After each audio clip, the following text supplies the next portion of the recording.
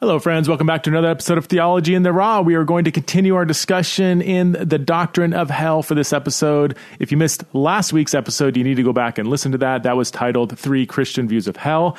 And I worked through, you guessed it, the 3 Christian views of hell. I talked about eternal conscious torment, annihilation, and ultimate reconciliation, and there's various names that go along with that. For this episode, I am going to walk through why I have come to believe the so-called annihilation view of hell, or as we annihilationists like to call it, conditional immortality.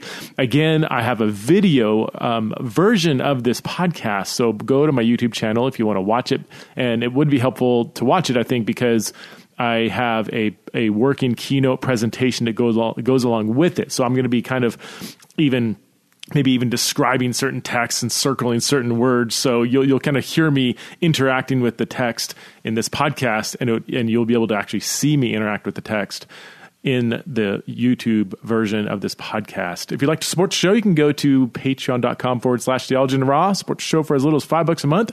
Also, check out my forthcoming book, Embodied: Transgender Identities, the Church, and What the Bible Has to Say. It's available for pre-order where books are sold, i.e., Amazon. Does anybody buy books from anything besides Amazon? I don't know. I kind of miss the old dusty bookstores. I wish Boise here in Idaho had something like a Powell's, and you guys out there in Portland you guys have like an amazing used bookstore. I wish we had something like that. But anyway, until then, we still have Amazon. All right, let's dive into the so-called annihilation view of hell. And you can see why I have come to believe that view as being the most biblically faithful view of hell.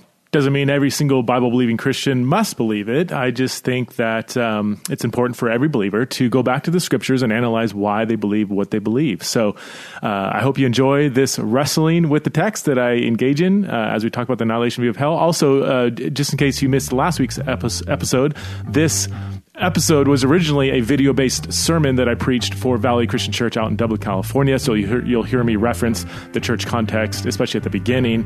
But just so you know, that's the context of this original podcast.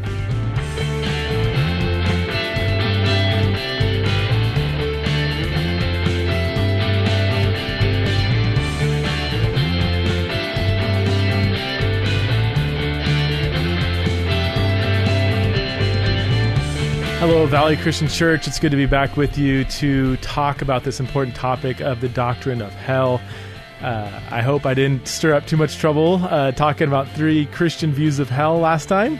Again, I can't emphasize enough how passionate I am about properly understanding the issues that we're wrestling with before we seek to decide which one is more biblical. I think it's really important that we give each view a fair shake to truly seek to understand before we seek to refute. I know all of us probably come at this conversation with lots of presuppositions, lots of things that we think are true about what the Bible says about hell. But I've learned over the years that it's a lot more of a complicated topic than I had originally thought. And so I want to have you go down that same journey that I've been on for many years. So if you were here last week, or if you weren't here last week, you know that we were talking about 3 Christian views of hell. 3 Christian views of hell. I'm going to pull up my slide here just so we can dig into that. Okay, 3 Christian views of hell. And again, just to clarify, what I mean by 3 Christian views is not that there are 3 equally valid views that are all taught in Scripture necessarily, but that there are 3 views of hell that have been held by historic, Orthodox, Bible-believing Christians throughout the centuries. Okay, the 3 Christian views are eternal conscious torment, which is the dominant view that has been held by most Western Christians, at least. Conditional immortality, sometimes known as annihilation, has been held by a minority of believers, but has also, been held throughout the centuries. And then we have, of course, ultimate reconciliation, sometimes called universal salvation, that has been held by some as well. Now, just a super brief explanation. Again, eternal conscious torment says that when Jesus returns, he will raise the dead, and there will be judgment day. Everybody will face judgment, and those who are followers of Jesus will go into eternal life, and those who deny Jesus, who rebel against Jesus, will go away into, according to Matthew 25, eternal punishment. They will be punished for their behavior, punished for rejecting Christ.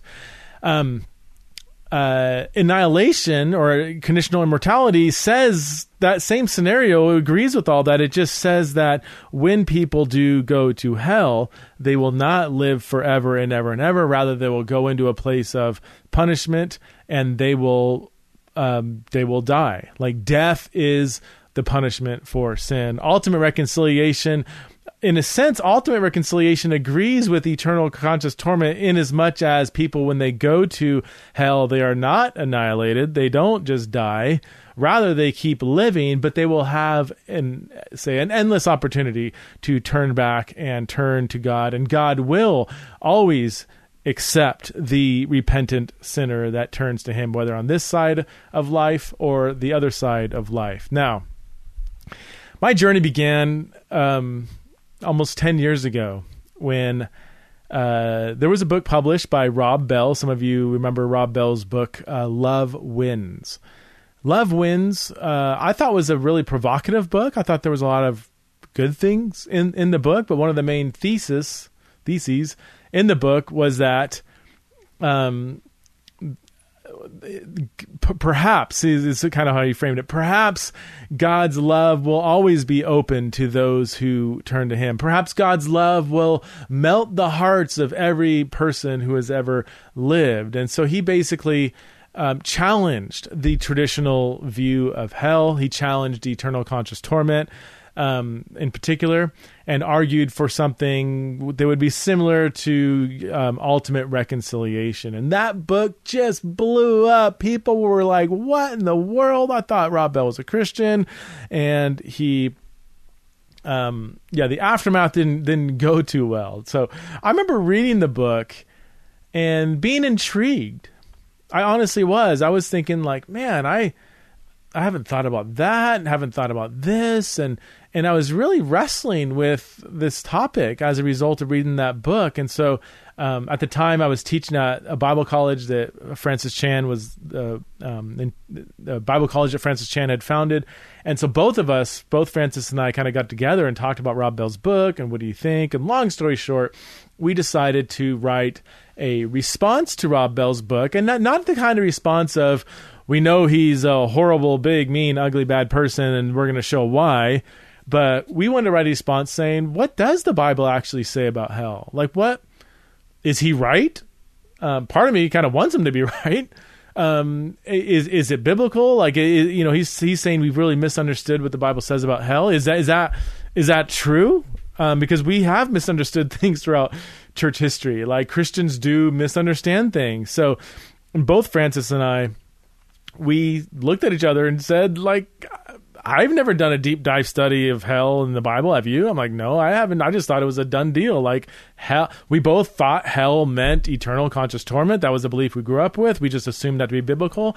But neither of us had done our own study. Neither of us had actually gone back to the text of Scripture to see what the Bible says about hell. And so we spent some time doing that, and the result of our joint study is this book, Erasing Hell, that was published in 2011. Some of you have read it or are reading it right now. Now, in that book, our main goal was to raise the question, is hell real? Like a place of punishment in the afterlife? And is it reversible? Okay? Is it a real place? Is it not necessarily that there's literal fire, literal flames, but is there a place of punishment called hell? Is that what Gehenna means? We looked at the word Gehenna last time. And so we wanted to look at what the Bible says about that.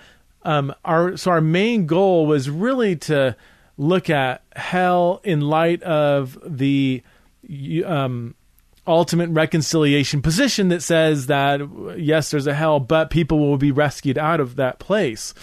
that was the main question we were asking. We weren't actually analyzing whether or not the annihilation view of hell was correct or not. But we did spend about 2 pages on what we called the duration of hell, or the duration of the punishment.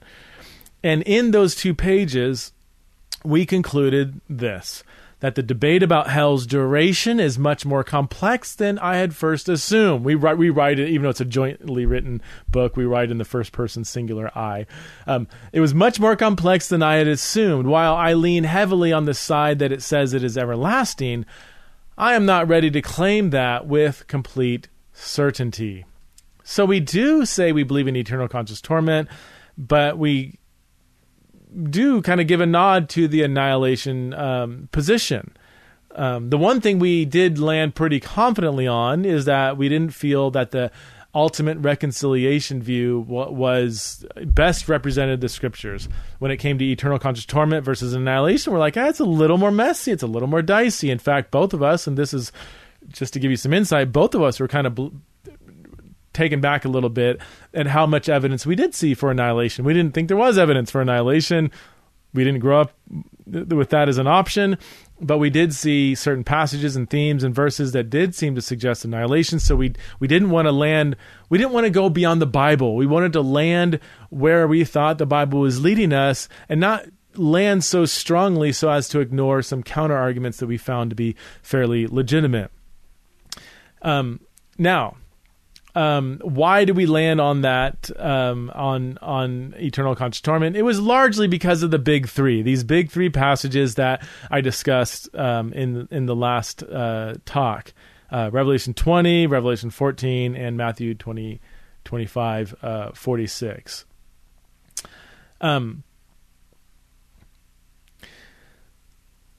Let me be honest with you guys. I remember after writing that book thinking, I think there's a lot more to this conversation than I had realized. And even though our whole point in that book wasn't to argue against or for annihilation or whatever, like the whole annihilation position, not the position itself, but the biblical evidence that we found in support of it really intrigued me. So I began a journey that was back in 2011 when that book was published. And I began a journey reevaluating whether or not there's something to this annihilation view. When I say reevaluating, I'm saying I'm going back to Scripture. I'm looking at texts.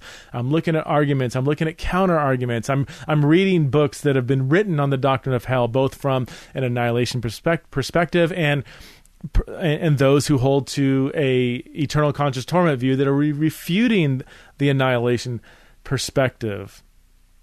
And here are some of my assumptions that I hold to now and that I held to when I sort of continued on that journey of understanding the doctrine of hell. Number 1, the Bible is God's inspired word, and the Bible should dictate our beliefs. Hands down, I'll go to the grave believing that. I'll take a bullet for that. If the Bible is God's word, then the Bible must dictate our beliefs. Sometimes our interpretation of the Bible can be difficult and messy, and sometimes the Bible itself can be complex, but at the end of the day, the Bible is our authoritative guide on belief and practice. Another fundamental belief that I have, that I hold to this day, is that God is God. We're created. He can do whatever he wants. Psalm 115:3 is my life verse. Our God is in the heavens. He does whatever he pleases. That is a fundamental presupposition of how I approach God, the God of the Bible, is that he is God, I'm not. He can do whatever he wants. I don't have the right as a created being to put God in the dock and to pepper him with questions and to make him fit my presuppositions of what God should be and how God should act. God is God, we are not. We should not formulate our view of hell based on emotions. Emotions aren't always bad, but they can be misleading. It's hard for people to stomach any belief in hell. But just because it kind of doesn't resonate with our emotions doesn't mean it's not true or not. We can't say, as I said in the last talk, well, I could never believe in a God who would, ... All we're doing there is creating God in our own image. And I don't want to worship somebody that I've created. If I've created a certain view of God because, a God must do this, must do that because of how I think justice should be executed, then all I'm doing is creating God in my own image and my own emotions. And I don't want to worship a God that looks too much like me. I think that's a dangerous place to be. My other presupposition is that sometimes traditional beliefs are wrong. Tradition's not bad. I'm not anti-tradition. I think there's absolutely a place for tradition, and it's kind of impossible to read the Bible apart from some tradition. I think tradition informs our interpretation and informs our lenses that we read the Bible through. That's just the way it is. But sometimes tradition is wrong. Sometimes your tradition is wrong. Sometimes my tradition is wrong. Sometimes church history, church tradition is wrong. So just because there has been a sort of mainstream traditional belief on hell in the Western church, again, that doesn't necessarily mean it's correct. So which one is more biblical? Eternal conscious torment, conditional immortality, or ultimate reconciliation? While I used to hold to eternal conscious torment, it's what I grew up with. It's what we lean towards in Erasing Hell. And I also, in Erasing Hell, and still to this day, do not think ultimate reconciliation best represents the scriptures. Even though part of me, I often call myself a hopeful universalist. Like I kind of wouldn't mind this view to be true, and it still may be. Maybe I'm getting it wrong. I'm a fallible interpreter of scripture, but based on my ongoing study, I just haven't seen as much biblical evidence for ultimate reconciliation. I have landed on the view that I think conditional immortality or annihilation best represents the totality of Scripture. Now, even by saying that, some of you might be tuning out. Maybe you're yelling slurs at the screen like I'm a heretic and want to burn me at the stake. I've had some of those responses.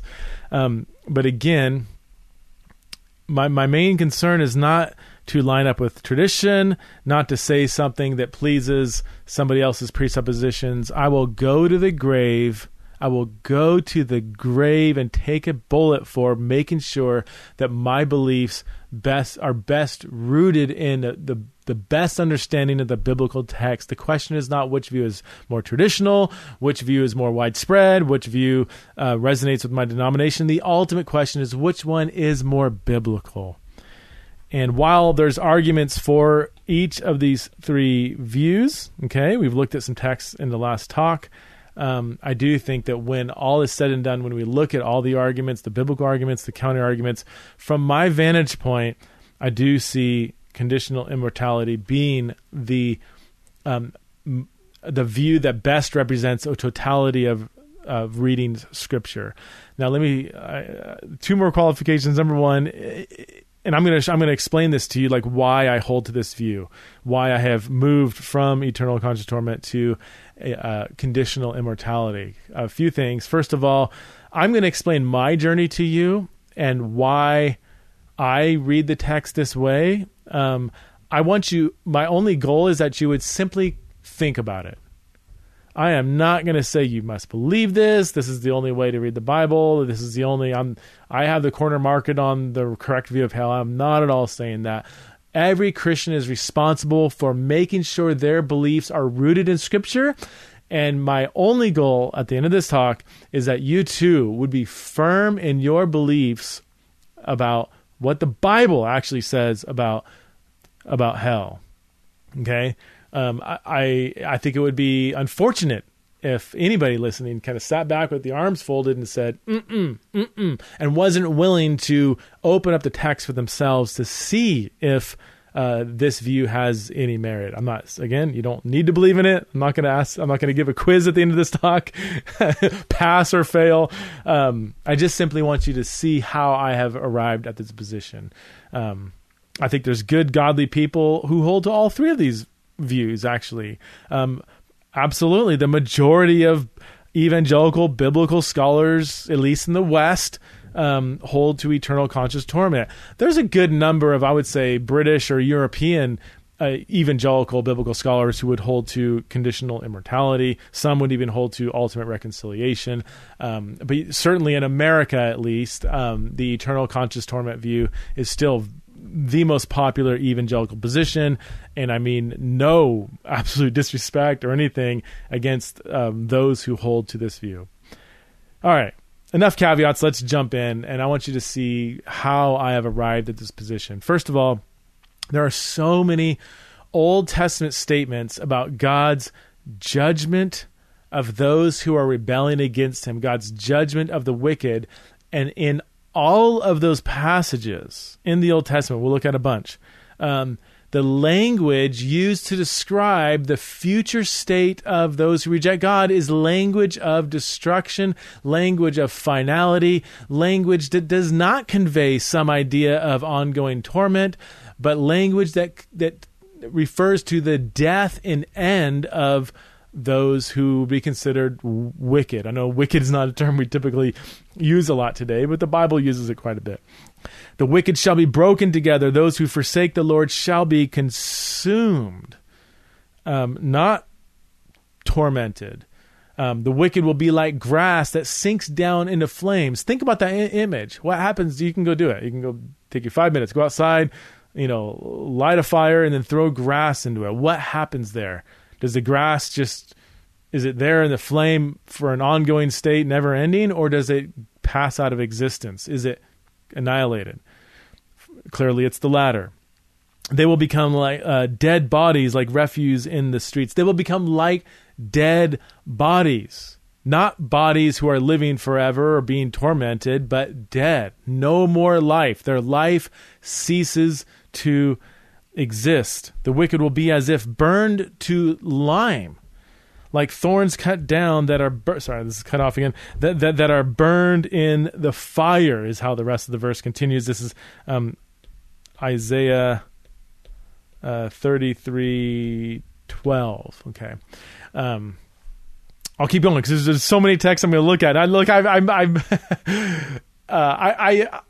I'm not going to apologize for overwhelming you with the text. Okay, I'm going to give you text after text after text after text, because one of the things that I want you to see is that there is at least biblical merit to this view. Again, even if you're like, I still don't believe it, I don't buy it, I hold to one of the other two views, that's totally fine. All I want you to see is that it simply would be wrong to say if you hold to annihilation, you're not being biblical.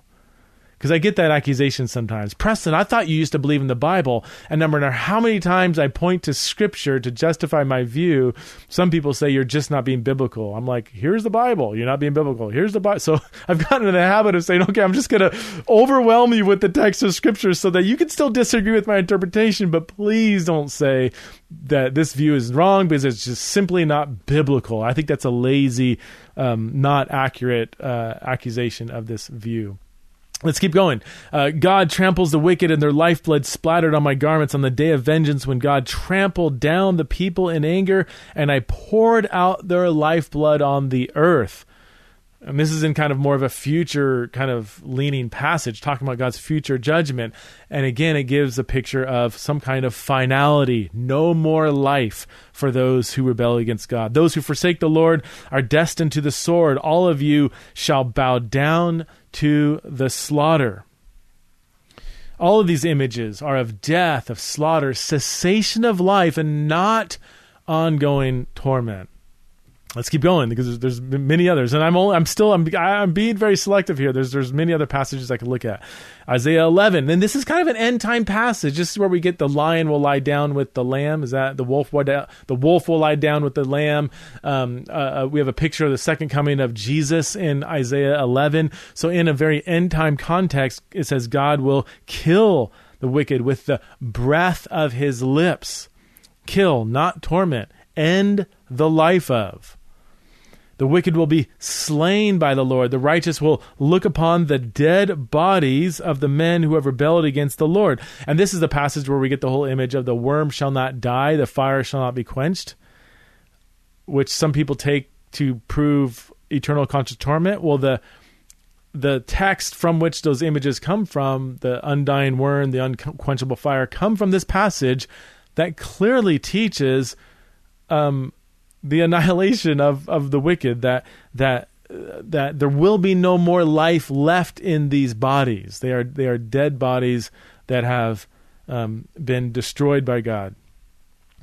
Another one, this was like, and I understand these images are kind of gruesome, and they are images, but they're images that convey a deeper theological point.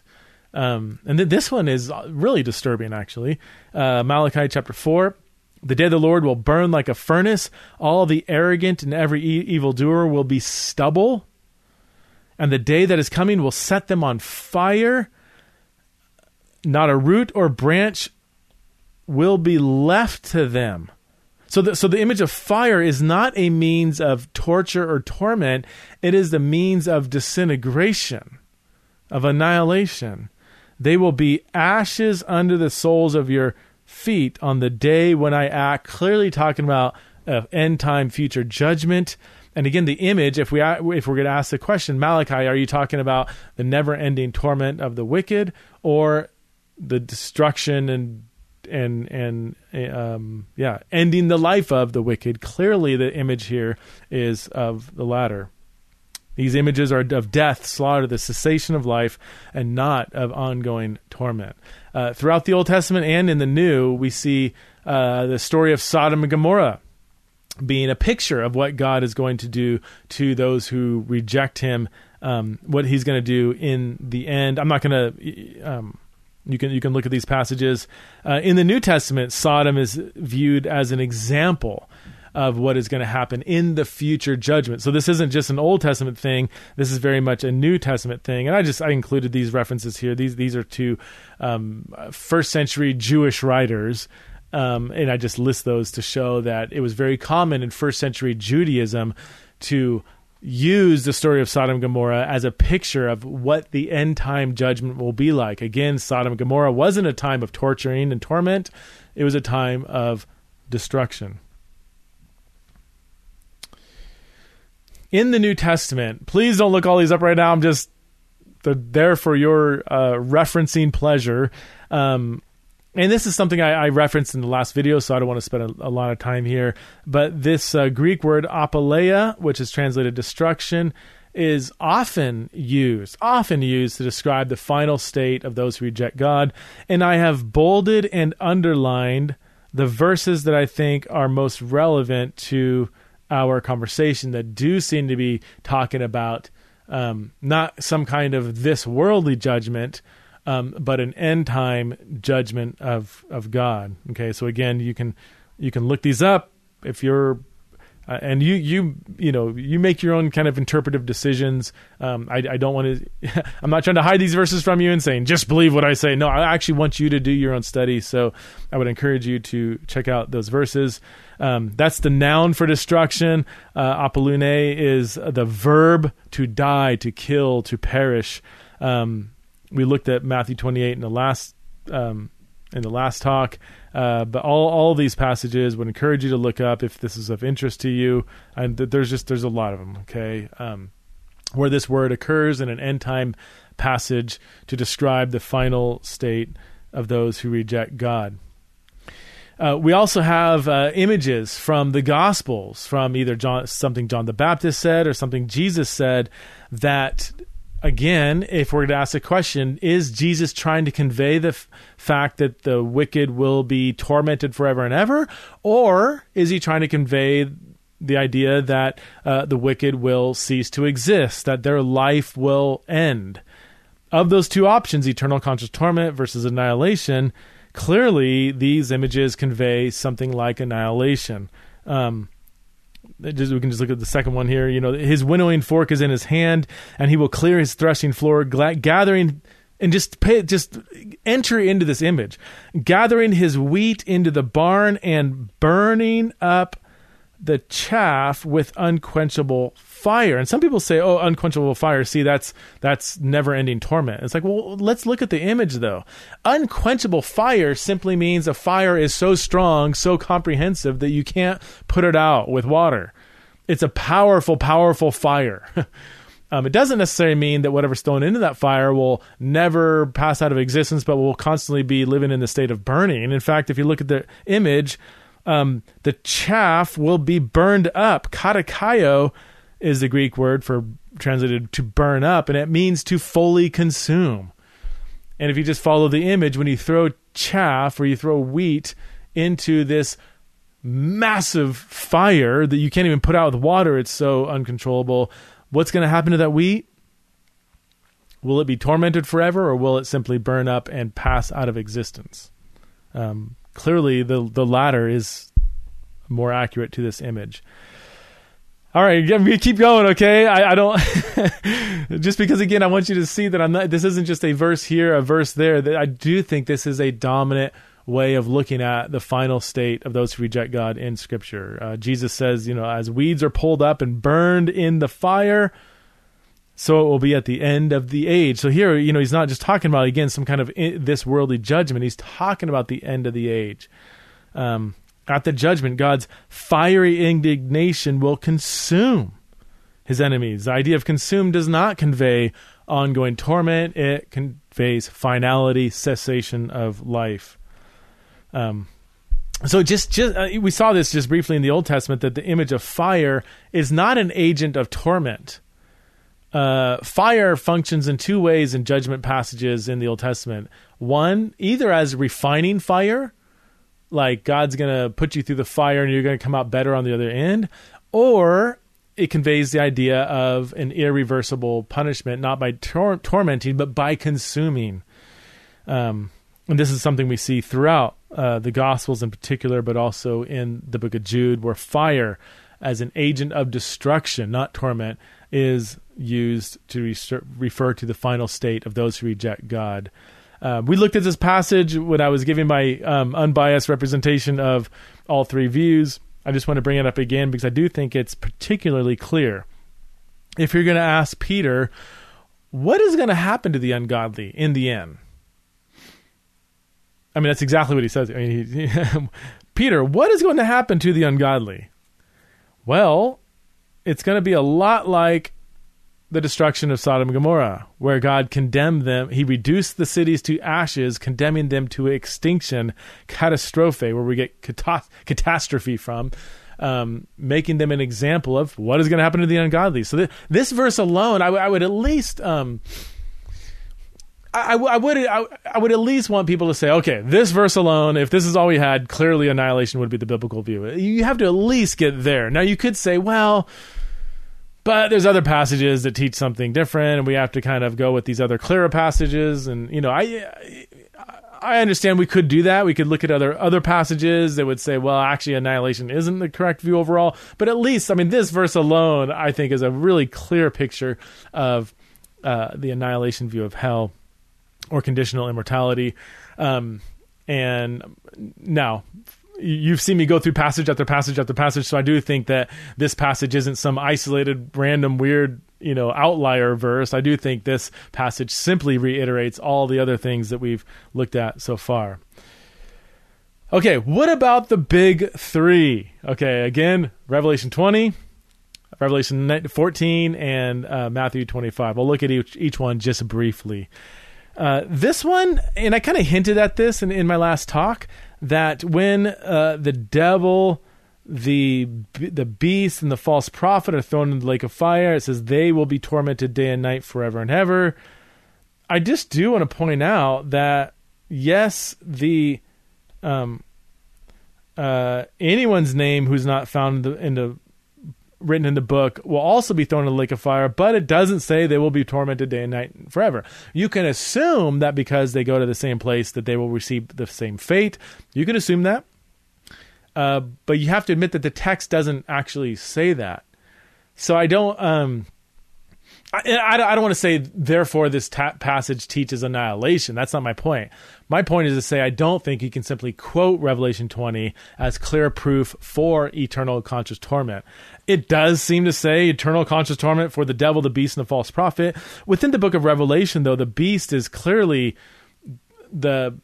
clearly, I mean, everything's debated in Revelation. I think the best understanding of the beast is that this is the political entity of Rome, and political entities that oppose the work of God and the prophet. I do think that the prophet is not thinking of necessarily of an individual figure, but as the sort of religious opposition to the movement of God. I do think that the devil is an individual spiritual being, but I do think that the devil, beast, and false prophet, at least the beast and the false prophet are probably talking about spiritual entities, not just individuals.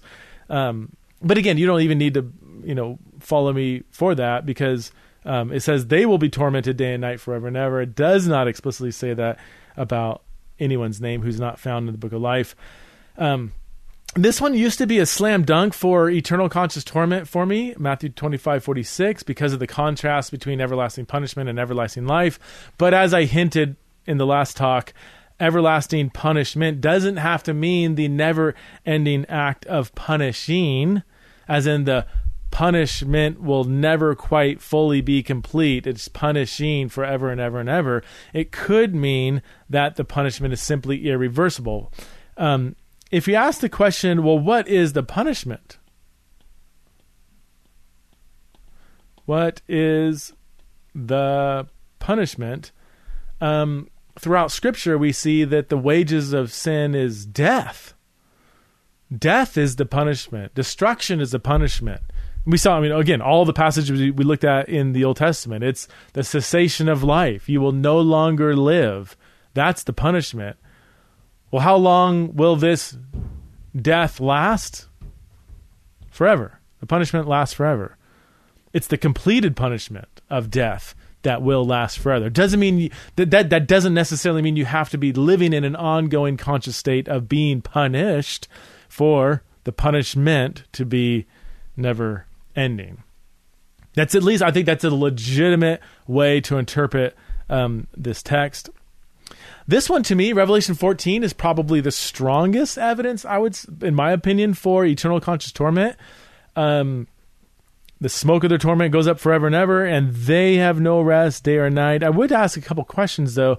Is this actually referring to hell? And that's something you need to decide. Go back and read the context. Read Revelation chapter 12, 13, 14, 15, 16. It's not clear that this is talking about end time punishment. We do get that in Revelation 20 and 21 with the lake of fire. This might be some sort of like metaphorical way of God speaking about some punishment in this present day and age. But that's disputed. The whole book of Revelation is disputed, which might also caution us from formulating a doctrine simply out of a highly disputed book. What's interesting here, though, is this phrase, the smoke of their torment goes up forever and ever and ever. This is clearly drawing on Isaiah 34, where it says that Edom's, the country of Edom, that their streams will be turned into pitch, her dust into burning sulfur. Her land will become blazing pitch. It will not be quenched day or night. Its smoke will rise forever. The smoke rising forever, I think, is an image for the comprehensive nature of the destruction, not evidence of an ongoing torment. And again, I've been to Sodom and Gomorrah. It's not there anymore. I've been to Edom. That Edom, the ancient country of Edom, does not exist anymore. God judged Edom, and he, like Sodom and Gomorrah, kind of annihilated the city. So, and all I want to do is point out that I do think we have to understand not just these images and assume we know what smoke of their torment going up forever and ever means. I think we need to go back to the source text of the Old Testament to try to understand what did this image originally convey, and maybe that's what it means in this passage here. So, this is going to be a little unfair. I didn't go through every single one of these passages, but, when I wrote Erasing Hell with Francis Chan, we were pretty impressed with these passages. I no longer am that impressed. I still think Revelation is a tough one. I'm not so impressed with the other ones in terms of supporting eternal conscious torment. But even if they did, I mean, there's a lot of passages, a lot more passages that, from my interpretation, you've seen me, how I read these passages, they do seem to support the annihilation view. So that one thing I was taught in Bible college is when you have something that's clearly and pervasively taught in Scripture, and if you have a few other scriptures that seem to go against that, you go with the weight of the clear passages, and you don't disagree with the other passages. You just maybe say maybe there's more to these outlier passages than might meet the eye. Let me say a quick word about universal reconciliation, because this argument might seem like really persuasive for those who hold to this view, that just as all people died in Adam, so all people will be made alive in Christ. Or sorry, not died in Adam, but came under the condemnation of Adam, and which led to death, obviously. Well, and people, I even said, like, well, does all mean all? Well, the meaning of all is trickier than some people make it out to be. Sometimes the word all means every man, woman, and child. That's true in some passages. Sometimes it just means something a little more generic, like all kinds of people. Sometimes the word all is an overstatement. The Pharisee they say in the Gospels, all of Jerusalem has gone after Jesus. It's like, what, really? Every single man, woman, and child, the whole city's been cleared out. There's not a single human soul in the city of Jerusalem. They've all followed Jesus. And no, it was a general statement to mean a whole lot of people. Oftentimes in Scripture, the word all, the sense behind all is all without distinction, like Jews and Gentiles is kind of the emphasis. What's interesting in the book of Romans is the first several chapters of Romans, or I would say the book of Romans as a whole, that is a huge emphasis, is to level the playing field, to show that Jews don't have better favor with God than Gentiles. It is an equal playing field. We are all under sin, and the emphasis there in Romans 3, we're all under sin, is that even you Jewish people are under sin. Don't think that you get a free pass just because you were born in the line of Abraham. We are all equally under condemnation, all without distinction. So given that emphasis, and if you did a word study on the word all, pantos in the Greek, you would see that it often occurs in passages where there's this emphasis on leveling the playing field, Gentiles and Jews. So here I would say the emphasis is all without distinction, die in Adam. Even Jews receive the condemnation from Adam's sin. Even Jews are born with a sin nature, Paul might say. And so here, justification in life for all. That includes even you Gentiles, even though some Jewish people in the first century didn't think Gentiles could get into the kingdom without becoming Jews. Paul says, no, all without distinction. And I think the same thing is true here in Romans 11. I mean, the whole chapter of Romans 11 is focusing on this Jew-Gentile distinction, trying to show that Jews are no better off than Gentiles. They all have the same opportunity to follow Jesus. So yes, God has consigned even Jews to disobedience so that he might have mercy on all kinds of people, not necessarily every single man, woman, and child. So that's how I would understand these passages. So which one is more biblical? Eternal conscious torment, conditional immortality, or ultimate reconciliation? I truly think that there are biblical passages and arguments that can be used to support each individual view. And when I think about the eternal conscious torment, it does make me, I am impressed with the weight of tradition that supports this view. And I don't want to dismiss that lightly. In fact, it's taken me several years to land on conditional immortality because I don't want to pretend like I know more than millions of Christian leaders throughout the centuries, okay? But I do have a few pretty significant theologians on my side that would hold to conditional immortality. Ultimate reconciliation, I think there's, again, biblical arguments that can be used. honestly, I feel like these two kind of, or I think if conditional immortality or annihilation is true, then ultimate reconciliation can't be true. This one sort of cancels out this one. Because if upon judgment you're thrown into hell and your life ceases to exist, then there's no hope of turning back to God if you're no longer around. So I do think these two have to kind of face off with each other and show how the other one is incorrect. But if you are persuaded by the biblical evidence for annihilation, then in a sense that kind of rules out ultimate reconciliation. But also I do think there is a responsible counter interpretation to some of the passages used to justify ultimate reconciliation. So thanks for listening again. This is just something to chew on. Everything I've summed up, I mean, it's taken me years and hundreds of hours of study and research. I don't expect everybody to just be convinced because you heard it from me, but I would challenge you. Here's my one main challenge that everybody must go home with, and that is make sure your beliefs, if you call yourself a Christian, if you say you believe the actual Bible, then make sure your beliefs are rooted in the actual text of Scripture, not relying on some traditional assumption about what you think the text should or must say. Thanks for listening to this conversation about the doctrine of hell.